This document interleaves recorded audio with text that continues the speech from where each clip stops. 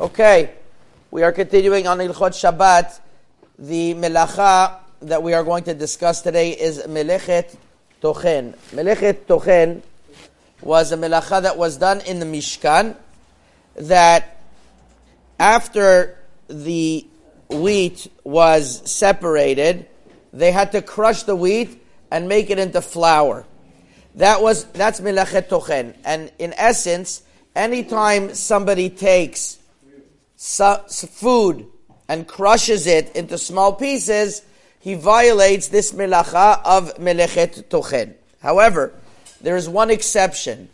The Shulchan Aruch writes in Shiman Shin Chaf Aleph that you're allowed to cut meat very thin with a knife, and the reason is because tochen is only similar to what was done in the Mishkan, which is gidule karka, something that grew from the ground. But something that didn't grow from the ground is not considered melechet tochen, which would mean that that's why by meat it is not part of that is not part of that restriction, and one would be able to cut meat freely because it is not under the rubric of gidule karka. Similarly, eggs, similarly cheese, all of the like is not called melechet tochen b'gidule karka. There's one exception that Rama writes, that if the meat is not able to be eaten, and you want to give it, for example, for the chickens, and the chickens can't eat the meat the way it is, and you are cutting it into pieces so that you're making it into the food, that's another prohibition of kamash vilele ochel. Rav Yedidia Monsonego has a sefer called Pirchei Shoshanim, who's the previous chief rabbi of Morocco, and he has a piece in Hilchot Shabbat Tochen Odvav, where he brings from a tshuva agur me'olecha that allowed almost melting lehatich betze dagim, melting eggs of fish, caviar in essence, and that's called melechet tochen because you can eat it beforehand and the way it is. In other words, as long as it's something that is not gidule karka, as long as it is something that doesn't grow from the ground, and it is something that is able to be eaten beforehand, you're allowed to cut it up, which is why he brings these eggs from caviar is allowed, and he says, I don't even need his proof. He says our minhag is to also mash eggs that are in the schena, that are in the chamin, and that is also allowed. That's how he writes umemela ravcha, which is that was the common custom. You could take eggs on Shabbat and you could smush them, and that's allowed.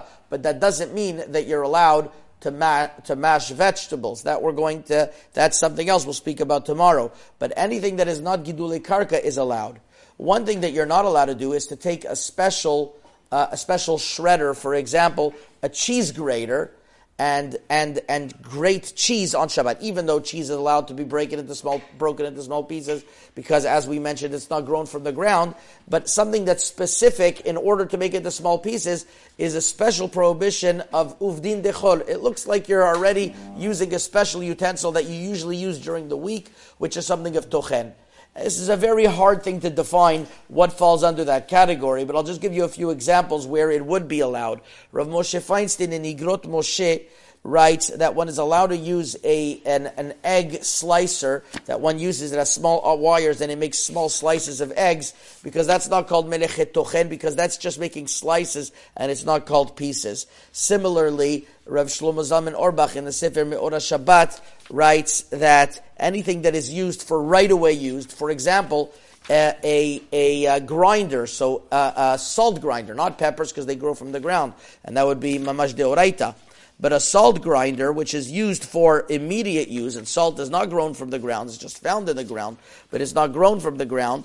So on that, that would be allowed, believe it or not, even though it sounds like that sounds something that it should definitely fall into that category. But that was his chidush. I don't know, that was his chidush. So once again, something that is used for slicing, or something that he used for immediate use would be allowed. Anything else that it's like a grinder or a shredder, even if you're using it for things that are usually eno gidule karka, which don't grow from the ground, which is not subject to tochen, would still be forbidden. Hazaku baruch. Rabbi Hanan